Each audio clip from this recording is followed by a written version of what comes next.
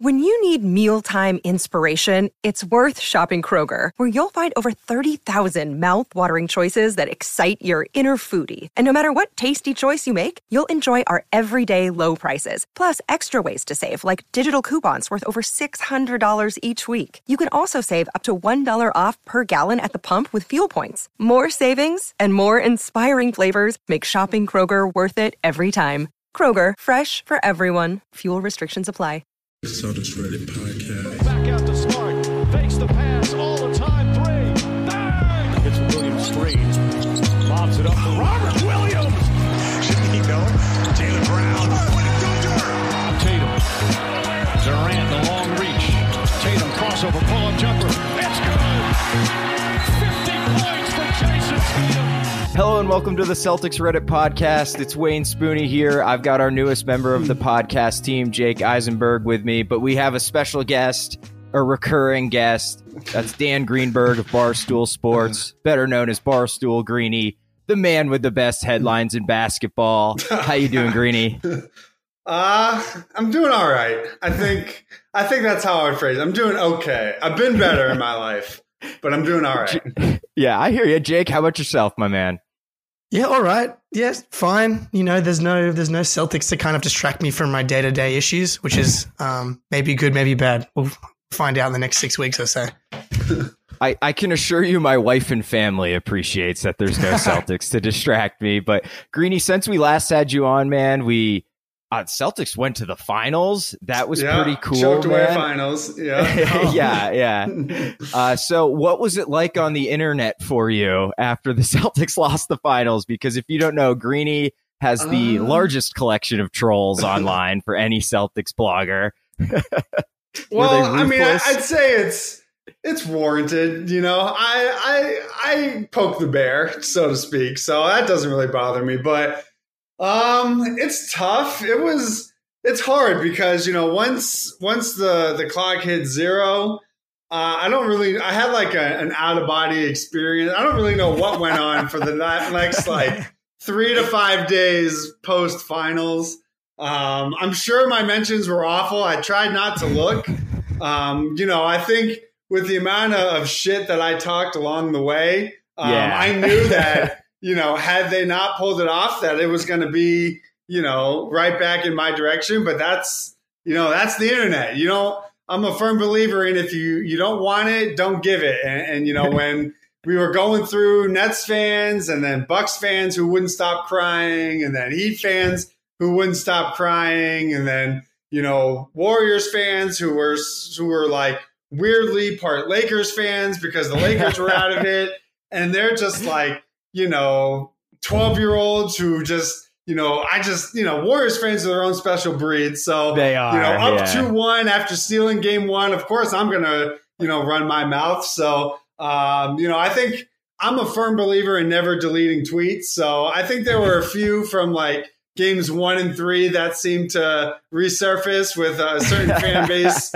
I noticed was the handle. Most of them said like, you know, Steph Curry, GOAT 420, stuff like that. Yeah. There was a lot of those, but or LeBron, like GOAT. I said, if you don't want that stuff, don't lose 3 straight, you know, to lose a title. So, all right, before we jump into the run sheet here, last episode, Jake and Ben went through who of those 4 teams we played in the playoffs had the worst fans, the biggest pains in the ass. So on record, Greeny, who is it? I mean, it's obviously not Brooklyn. It's I was clearly gonna say, not it's Brooklyn. not the Nets. I mean, no, it wasn't them.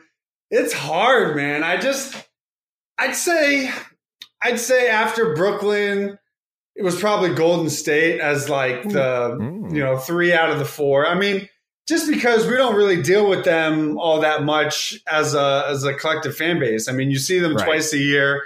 Obviously, you're in the finals, so it's like, you know, the team that's talking trash to you won the championship. So that just comes with the territory of winning.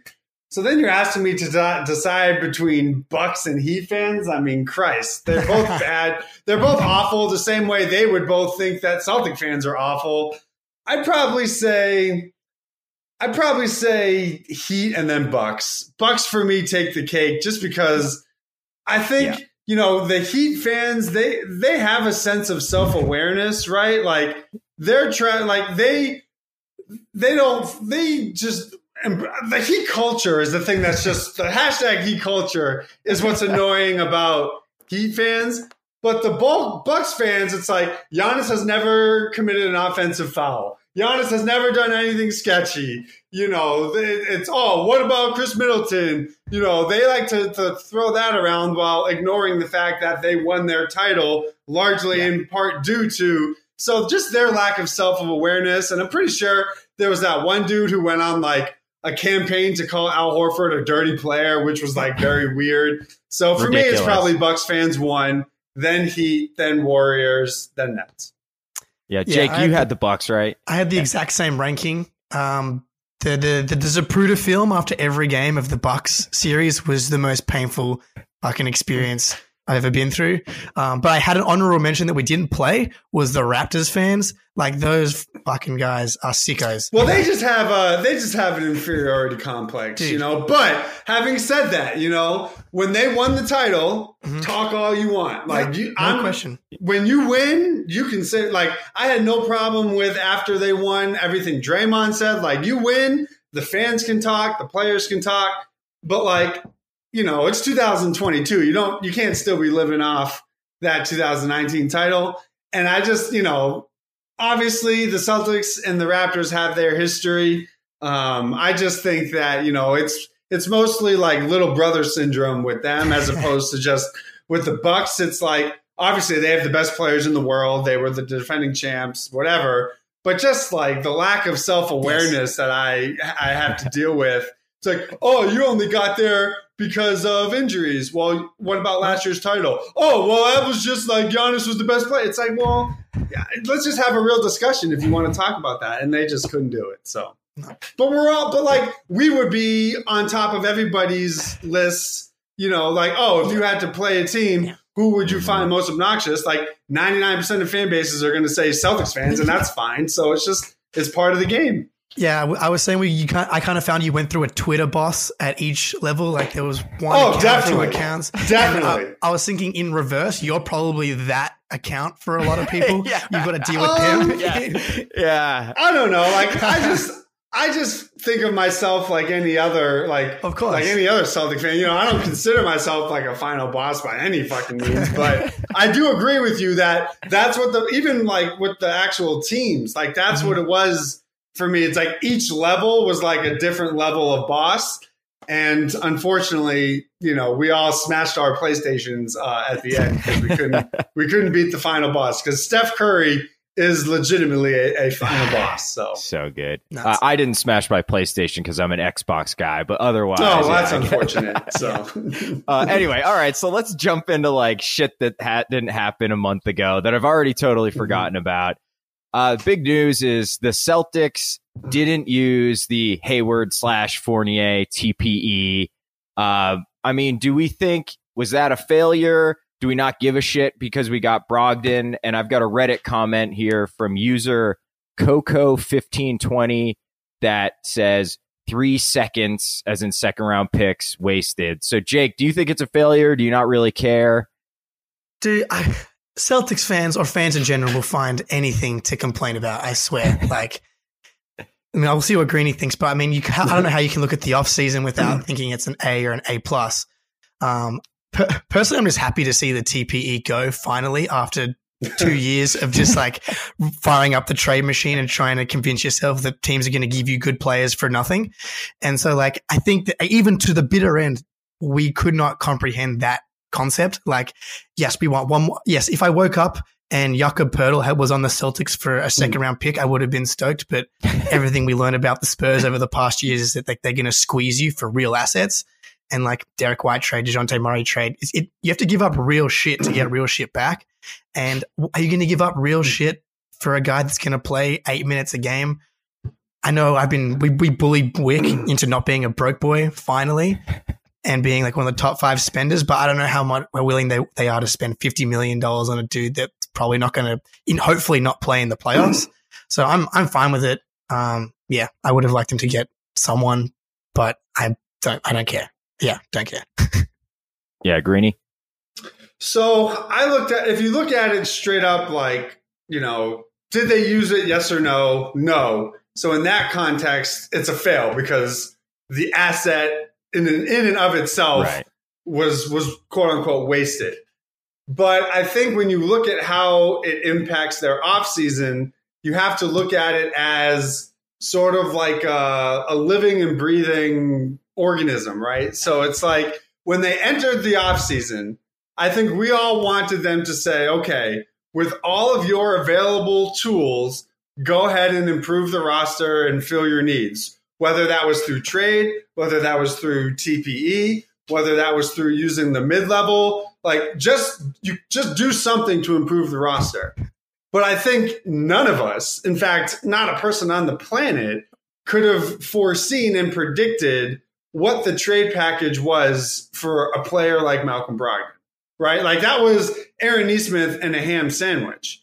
But the cost of that was those filler, the picks, the high upside rookie contract player, whatever, and then contract filler, those were your collateral for potentially using the TPE to bring in a player of substance.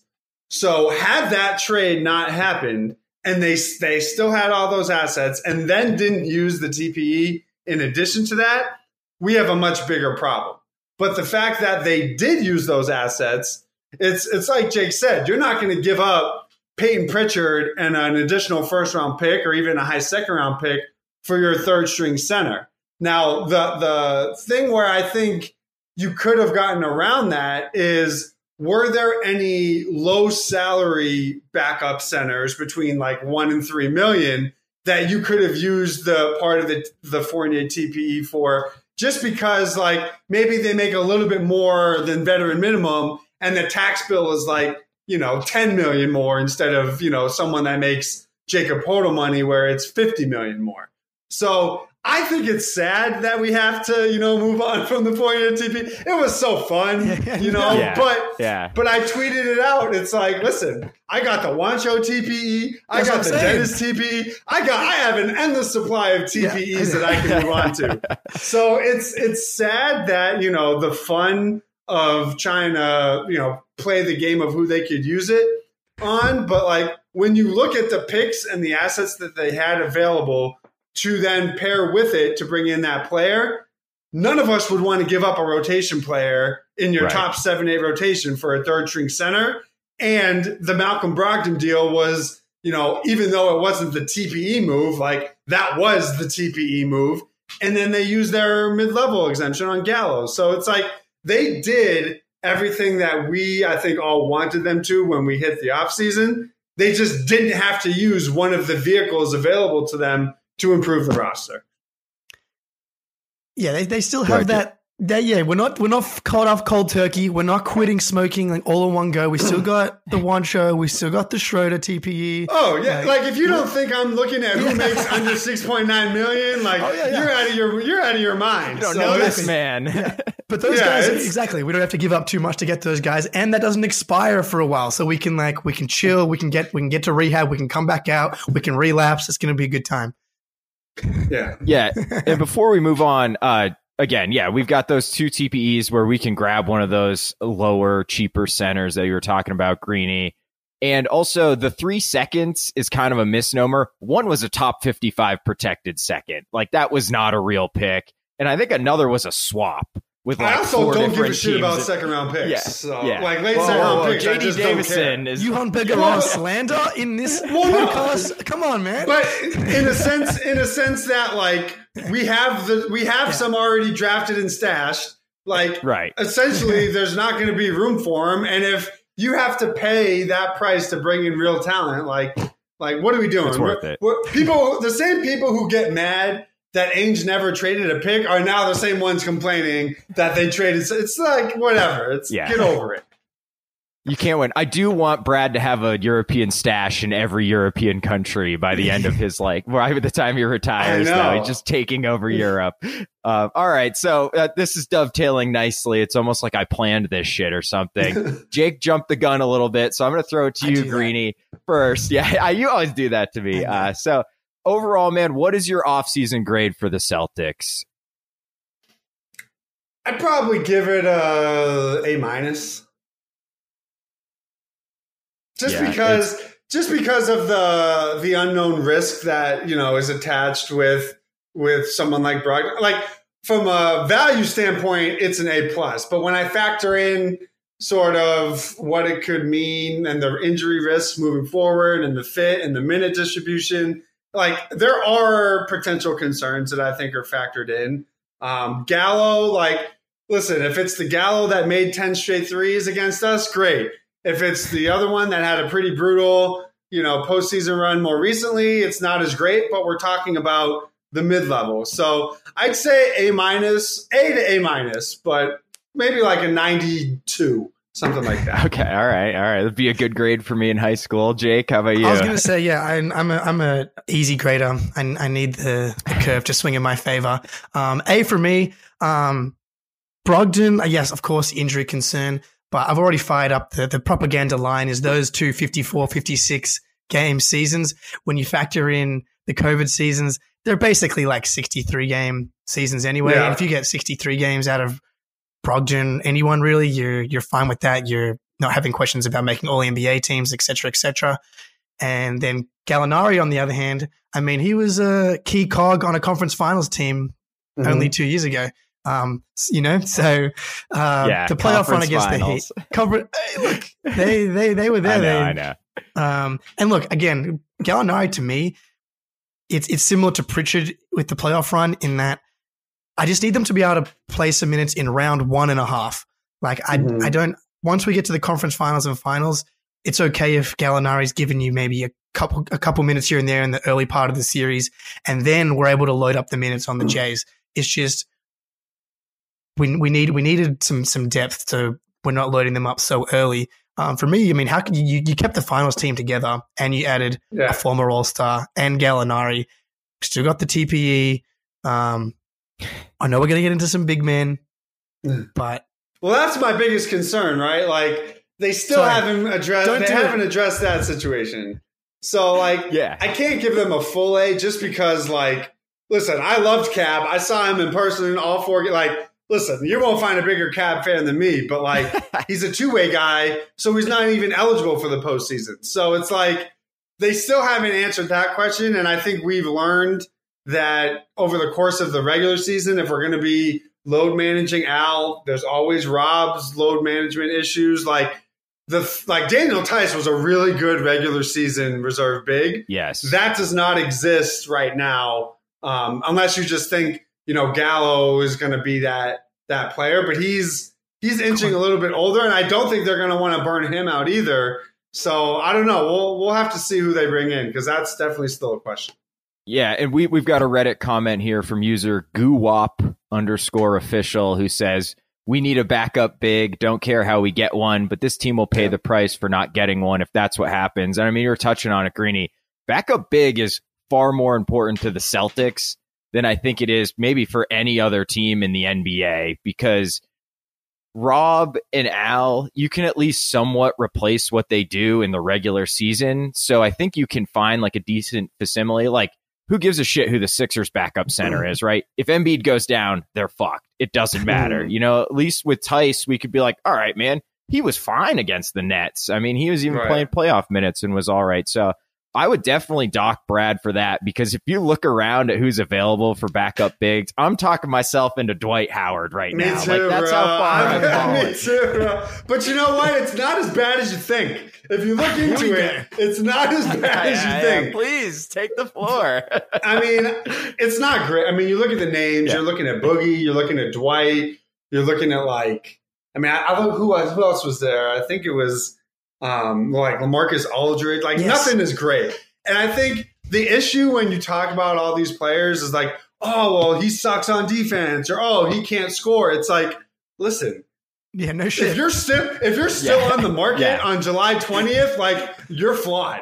And that was the same thing with, when we're talking about, the summer league guys. It's like, JD Davidson went 53 because he's flawed, right? In some areas, JD, Yuhan is flawed in some areas. That's why he's a draft and stash. So it's like, it always made me laugh when it's like, if you're looking at even Gallo for like the mid-level, it's like, oh, he's slow and can't move. Well, if he wasn't, he wouldn't be signing for the mid-level. So I think, we just need to understand that when you're talking about a veteran minimum guy, a third string backup center, like he's not going to be a perfect two-way player. It's just going to come down to, where do you want that inefficiency to be? Do you want it to be someone like Boogie, who's, can give you something offensively, but is going to be a disaster in space defensively? Do you want it like someone like Dwight, who has zero offensive game outside of putbacks and lobs, but he can rebound, he can play acceptable defense, and he's someone who has shown he can accept a reserve big man role. But like, he's not a perfect guy either. He's already 36, 37. So it's like, it's more of a pick your poison. And when you look at how their roster's constructed, we know that they can succeed with a vertical lob threat in Rob. So for me, I look at Dwight as a guy who's going to rebound. He has 6 fouls and knows how to give them.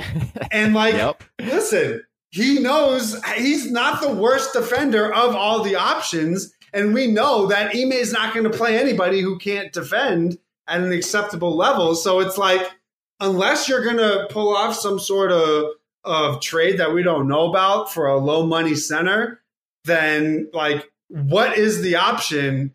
Or are you just going to maybe wait until the buyout market or something? Because everybody that's available is flawed. There's no two ways around that. Man, Dwight Howard, like on paper, you're right. I mean, to get the propaganda train out, key cog on a championship team not that long ago. Like, no question.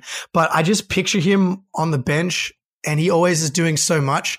And so much of the fun of last year was the bench celebrations, and I just don't want that to be taken away from me. But yeah, on paper, all those guys are now no longer on the roster. I know. Yeah. So you're right. That's it's actually changing no matter what. Yeah, that's true. That's probably actually I recant A- just purely for the bench mob vibes. But my guy is, obviously Australian bias here a little bit, but Aaron Baines, I know he worked out for a bunch of teams and it was reported that they did well. I know Himmelsbach kind of reported that the Celtics weren't really looking at him as a serious option, but it does feel like they're taking the approach of like wait and see, right? So all those guys that you've listed are still available.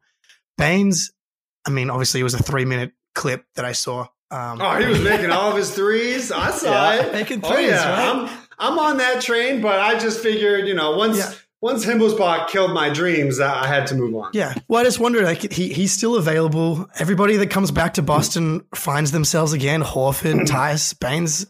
Yeah. No reason why he can't replicate that. What about you? How do you see them filling that third spot? Yeah, I honestly, this is a deep Reddit dive here. Yes. Apparently, someone on Reddit was on a plane with this young guy who played for Oklahoma City named Oliver Sarr, who I have never fucking heard of, but apparently dropped 24 points in a game last year and is like 22 years old. And he's going to a concert, but they also think he's working out for the Celtics. So that's some deep cut shit from Reddit where maybe that's the guy, but ultimately I hate to say it, I'm on board with Dwight Greeny. I am. Like, I think the biggest thing is that despite how big of a dumbass he was for 90% of his career, these last couple of years, he and Melo have both accepted, like, I'm just a bench guy now. I'm just going to do my job. I'm going to play my 15, 12 minutes a game,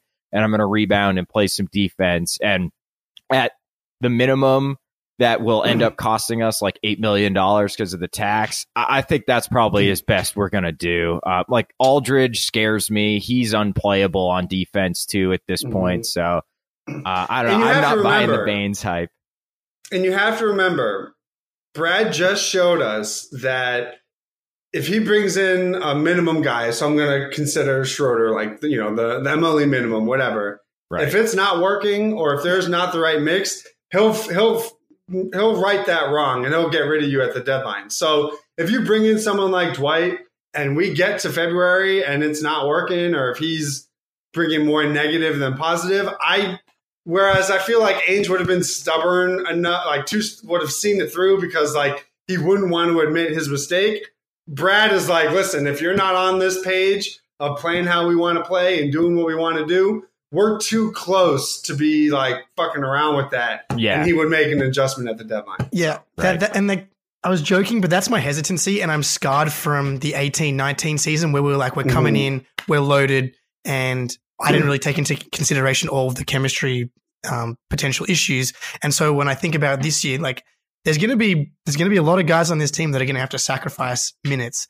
And so I'm just bringing someone in. Not only that. Yeah, go on. Yeah. But not only that, but like, and this may be on your sheet to touch on later, but like, I think all of us need to understand that there's probably going to be some immediate regression just because they were playing like 800 level basketball for the last they were like 27-5, right? Like as awesome as that is, like that will come back down to earth on some level. And I still have concerns over like, there's a difference between being the hunter and the hunted, right? Last year, there wasn't really that level of expectation. They were the hunter. They were just kicking ass and, having that mentality. But maybe I just have the PSD from their inability to build off wins in the postseason against good competition. Yeah. And maybe part of that is, like you said, that 2018-19 season where they were on every cover. They were picked as the favorite. Like, I do think there's a little bit of a sense of, hey, we were 2 fucking wins away. Like, we're golden. Yeah. We just need to get to the playoffs healthy, and it doesn't matter where we're seated. I'm a little, and listen, I'm going to see one preseason game and immediately go against everything I'm saying right now. But for right now, on July 20th, I do have that like slight concern of how much are they going to push for, regular season? Like, will they give a shit of, a 3 seed or a 4 seed to, jeopardize health? Or is it going to be like we just saw this past season where they really start to put an emphasis on seeding towards the end of the year to like ramp up for the playoffs? I think it's crazy. Like, I feel like there are some who think we're going to have like a 73-9 season. And it's like there will be regression just because like they finished the season like 27-5. That's just like, it's too crazy of a winning percentage to think that's just what life is going to be like all the time. Yeah, I think Vegas has us at 55.5. Like, I wouldn't be surprised if we land a little north of where we're at this year. I think we have 51 wins this year. I wouldn't be surprised if we're at like 52, 53, but it's just kind of more consistent throughout the season, and we don't as have, opposed to right. Yeah. Right. That crazy second half where we're an entirely different team. And I think the good thing about how this Celtics team is built is the defense gives you a really good floor. Like, you're just going to beat the shit out of these bad teams that cannot score, minus the Pistons. Minus the fucking Pistons. Yeah. Cade and the boys. Could not beat the Pistons. Thank God they didn't make the playoffs. That's all I'll say. But anyway, all right, let's move on here a little bit. Tatum and LeBron were in the news, and I cannot stress this enough. LeBron, bubble fraud. LeBron on the shop. LeBron on the shop, and I'm not going to talk about his comment about Boston fans. Don't worry, guys. LeBron compared Tatum's finals performance to him in 07 against the Spurs, and he played against the same team of my first finals, because he always makes it about himself. Oh, that was my ad lib. I played against the Spurs. It's the same shit, and they took advantage of me not knowing much. So LeBron, 55% from the floor, 6 turnovers a game, 6.75 assists. Tatum, 36.7 from the floor, 3.8 turnovers a game, even though it felt like 100 a game, and 7 assists. So he actually outplayed LeBron. And so LeBron's basically saying the Warriors were just the veteran team. They know how to take advantage of Tatum's lack of experience on that level. But we have a Reddit comment here from user Centaur Questions that says, I think fatigue was a much bigger factor in Tatum's finals performance than inexperience was. So, Greeny, do you agree with LeBron? I mean, do you think it was a mix of the two? And I think it was definitely sort of along. It was in the same book, but a different chapter. You know what I mean? So it was like, it was reminiscent of that 2007 series where, you read the numbers. They were in the ballpark of each other. Where I think it differs is, and again, I mean, we say this having not played in the finals and LeBron having been in the finals. So like, what the hell do we know? But I would think it was more partly fatigue, but partly they just were like, they just as a collective unit couldn't figure out how to counter what the Warriors were doing. And I don't think had they played in a finals against a different team, like that would have mattered, so to speak, right? Like when I think of where the experience came into play, it was how the fact that like the Warriors never panicked at any part of that finals, right? Because they knew that they've proven to themselves that they can get it done. Whereas the Celtics, you could tell their inexperience just in terms of being on that stage and have everything be magnified. Like when things started to snowball, they couldn't stop the bleeding. But I think when it comes to Tatum's struggles, it was, like, is it inexperience that he couldn't beat Andrew Wiggins off the dribble? Like, not to me, it isn't. But I think now that he's gone through it, like he now has the burden that LeBron had to deal with of he's going to have to deal with this choking in the finals, like moniker until he doesn't.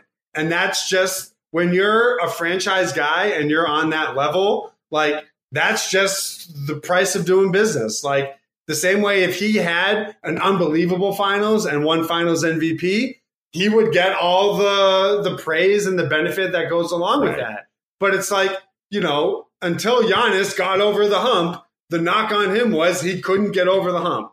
So when you want to be that, like, I just don't think you can have it both ways. I don't think you can talk about Tatum being this top 10, top 5 player, which he's ascending into. And then when you're on that stage, if you don't execute, you don't get to like avoid, even if some of the things you're now hearing about him online are complete garbage and make no freaking sense. It's like people forget what he did to get to the finals, right? But that just comes along with, hey, if you don't want that, don't lose 3 straight to lose the finals. It's just the price of doing business.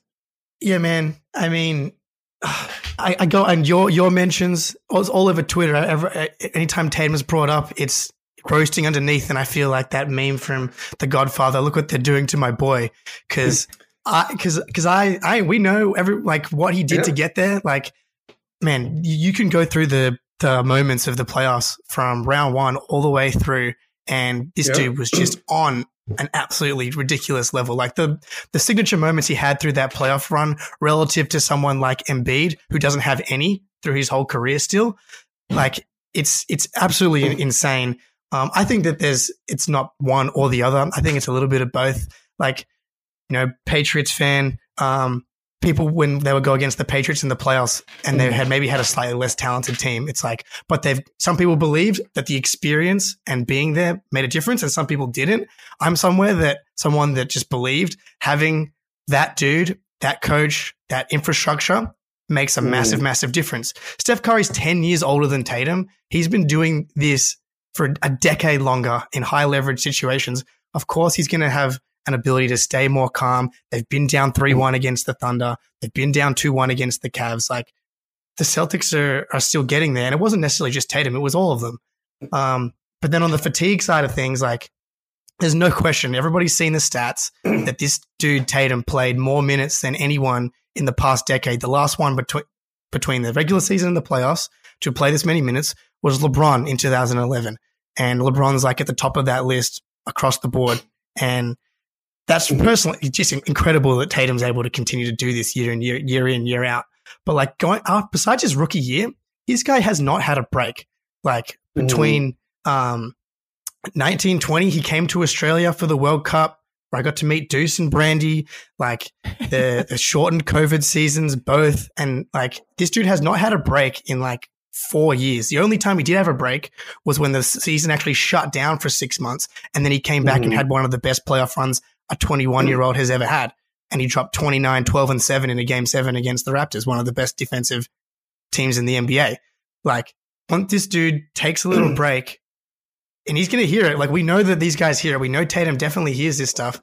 Like, he's going to come back ready to go. And this depth that we've added is going to make a massive difference with with how he's able to. Yeah, massive difference. Like the load that this guy's carrying is so insane.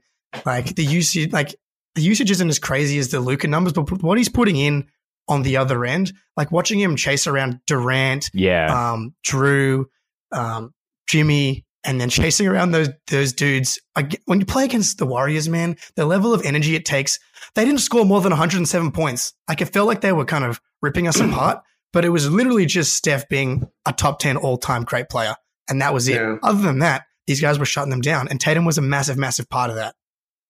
Here's the only thing I'd say, and Spoonie, you may weigh in on this as well, but like I just feel like you can't have it both ways, where it's like nobody was talking about fatigue when this team was up 2-1 with a 4-point lead with 4 minutes left in game 4. When Tatum looked good in game 3, nobody was really talking about fatigue. At the same time, like you said, his minutes played, like it's understandable to think that like, hey, he's probably, with his burden and all that, it could be a factor. But when you look at where he struggled, he shot better from 3 than from 2. He couldn't make a layup. So it's like, Are you not making a layup because you're fatigued, but then you're shooting 40% from 3, on good volume? So it's like, I just think he had a bad finals. Like, it's okay to say sometimes guys just don't play well. And I think collectively as a team, where I just don't really love the fatigue angle is like, again, they were winning with 4 minutes left, up 2-1 in game 4. So it's like they got off to a 14-2 or whatever start in game 6. So like, were they not fatigued at that moment? But then when just because the Warriors made a run, like now all of a sudden the fatigue is a thing. I can understand why they would be tired, but like they didn't get swept. They didn't it's not like they weren't at all competitive. It's not like, the Warriors are obviously older, and like, why wouldn't they be as fatigued? So I don't know. It's just unfortunate. And I think that's what makes the finals loss so painful for me, is because like they were just so dominant. Like Tatum and Brown were so I think we always in all of their previous runs were like, if we could just get peak Tatum and Brown, no one is going to beat this team. And coming off that Milwaukee series and getting through Miami when both of them were just playing at such a high level, it was like, holy shit, it's actually friggin' happening. And then you get 2 wins away and you're like, holy shit, this team hasn't lost 2 games in a row all fucking year. They're going to do it. And they just, they lost 3 in a row. I just can't believe it. Yeah, I do think there's definitely a fatigue factor. But the thing about the finals is, if you make it there, you are always going to be fatigued. Like, those games were sloppier than, like, if you go back and watch the Celtics play the Nets, like, they are flying the fuck around on defense. But the Warriors were tired too. I mean, it's really a war of attrition. We talk about it every year. It's all about injuries in the playoffs, right? Ask Bucks fans. And I mean, I do think they were tired, but I'm not sure you can use it as an excuse, because every finals loser ever could say they were tired, because the winners are too. I do think Tatum didn't play that well. Not only that, right? But like, if you're worried about fatigue, don't play with your food in earlier rounds and lose games at home to extend series. You know what I mean? So it's like, if you were fatigued, like, good, that's on you for fucking around and blowing game 6 at home or blowing game 5 against Milwaukee. Let Milwaukee hang around. Yeah. So it's like, it was self-inflicted. I think that's all connected. It's like the inexperience plus the inexperience led to some of the fatigue. They should have ended that series in 6 against Milwaukee. They should have ended it in 6 against Miami at least. And the Warriors ended their series against the Grizzlies in 6. The series against the Mavs ended in 5. And so I'm not someone who thinks that was the only reason they lost. I think they just took that punch in game 4, and that was like at the end, and the mental. I think it was mental fatigue. I'm not saying it necessarily was physical, because you're right. Because Tatum was knocking down the threes. It was just like, I'm just gonna keep going for it, and I can't solve this one. I don't have the mental kind of the reserves to figure this last puzzle out. It was more like that game 4, the final 4 minutes of game 4 was the NBA Finals. Yeah. Yep. And I just think it was like the psychological punch I just don't think they ever really recovered from. And I think, if they win that game, even if they lose, I mean, granted, they lost 3 straight, so who the hell knows? But I just think even if you then lose game 5, I just think the vibe and the psychological advantage you have of being up 3-1 is different from 2-2. And it doesn't seem like it because it's only one game. But the way, like, Steph coming in, and Grant, I don't know if you heard it, like, he talked about it today. It's like they heard how they were celebrating in the locker room. Like, they knew we just won the finals because this is the one we had to have. Yeah, that was next up on the run sheet as I was going to bring up that Grant Williams comment. He said that the Warriors were screaming after game 4. They knew they shouldn't have won that game. I went on the pod after game 5 and said, I don't give a shit that we lost this game, because game 4 was the game we had to win. I was really concerned after that game 4 loss. And like, you're going back to the Bay for game 5. You expect to lose that game when you're kind of starting at the series. Like, okay, if we could take 1 in the Bay and then 2 at home, and then we'll lose game 5. You always expect to lose that game 5. So it's interesting that Grant kind of felt the same way as all the fans. And I think it goes back to show, like, he's a player. He probably felt that in the moment too, right? Like, he's not just saying that after the fact. He was probably like, fuck, we just let that slip, and maybe the final slip. So he also said that he was confident we were the more talented team, and it was their championship pedigree that got them through. I don't know about Greeny. Do you agree with Grant's assessment? I hate whenever I hated it. And I wrote about this today. Like, I hate when Ainge said that shit in the bubble. Yeah. If you lose, you do not get to say you were the better team. Period. Full stop. End of discussion, as far as I'm concerned. If you what made it so funny is he's like, all the things that he listed that the Warriors did prove, like, those are things that show they were the better. And like, you may say, we had more talent, but if your talent doesn't show up, then what good is it? You know what I mean? Like, oh, you wanted to like dog Andrew Wiggins. Well, guess what? Andrew Wiggins outplayed both of your freaking number 1 and 2 options. So like, maybe the talent disparity wasn't as different as you thought. You had nobody in your bench that was able to match Jordan Poole and Otto Porter. So like, I think we just had this, like, it was this weird narrative that like the Warriors weren't this talented team, when it's like, before Draymond Green got hurt in January, they were they had the best record in the NBA. And that's in January. Yes. So it's like, it just really just gets under my skin when you say, oh, we were the better team. Like, no, if you were the better team, you would have won. And the reasons you're talking about, discipline, mental toughness, all that stuff, those are things that a better team shows. So I want Brad to institute like a $500,000 fine if you say the words, we were the better. Like, you will never hear Brad Stevens say that the Celtics were the better team. Hell no. In that Hell finals. no.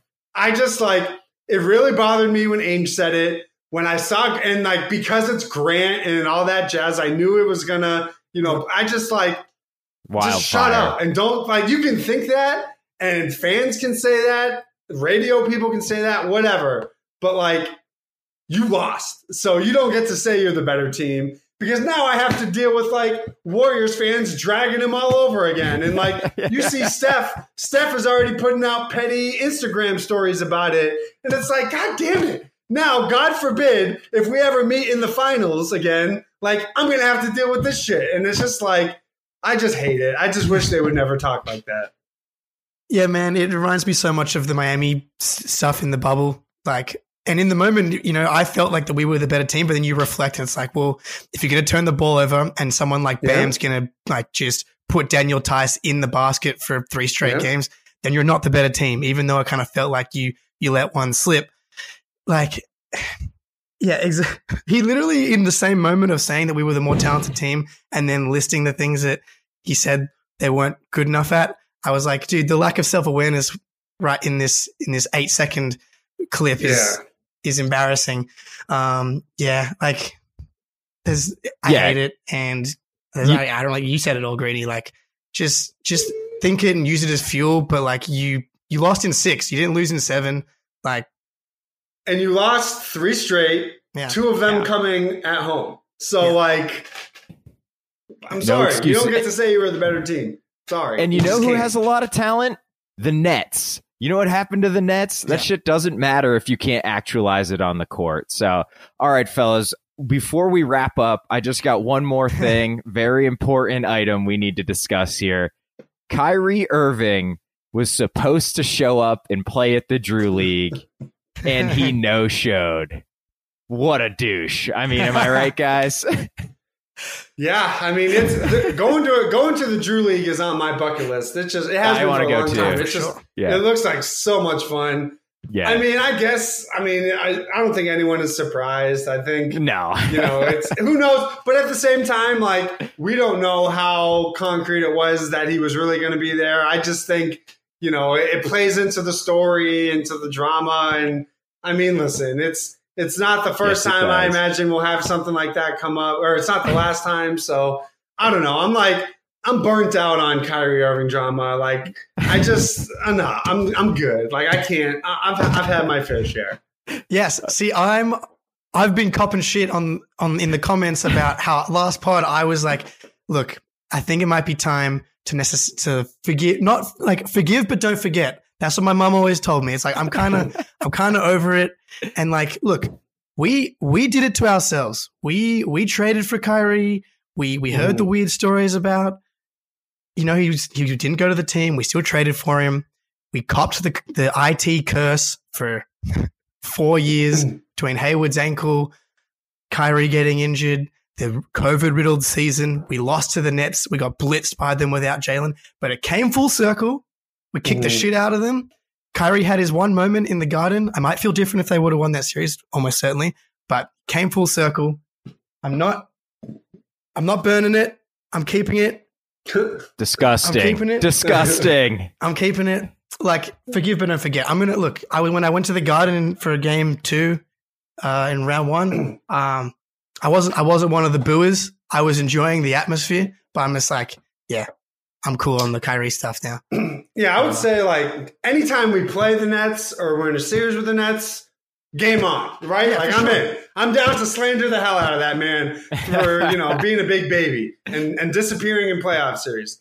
But, like, if they're not playing each other, I just, like, yeah, he's a weird dude. He does, like, this is just par for the course of what he does. And he's a polarizing figure and he brings it on himself and then, famously sort of absolves himself of any responsibility. But, like, and I'm going to sit back. I have my popcorn. I'm going to enjoy the dumpster fire. But, like, it's just so exhausting. Like, I'm happy I don't have to deal with it and spin zone it for my own mental health. And I can just, like, sit back and enjoy it. But listen, we have much better things to put energy towards. But it is. I did laugh when, like, he no-showed. It's like, it's. You can see that. It's coming. Classic. It's funny at this point. You're both bigger men than me, but that is going to do it for this one. Greenie, tell the people where they can find you.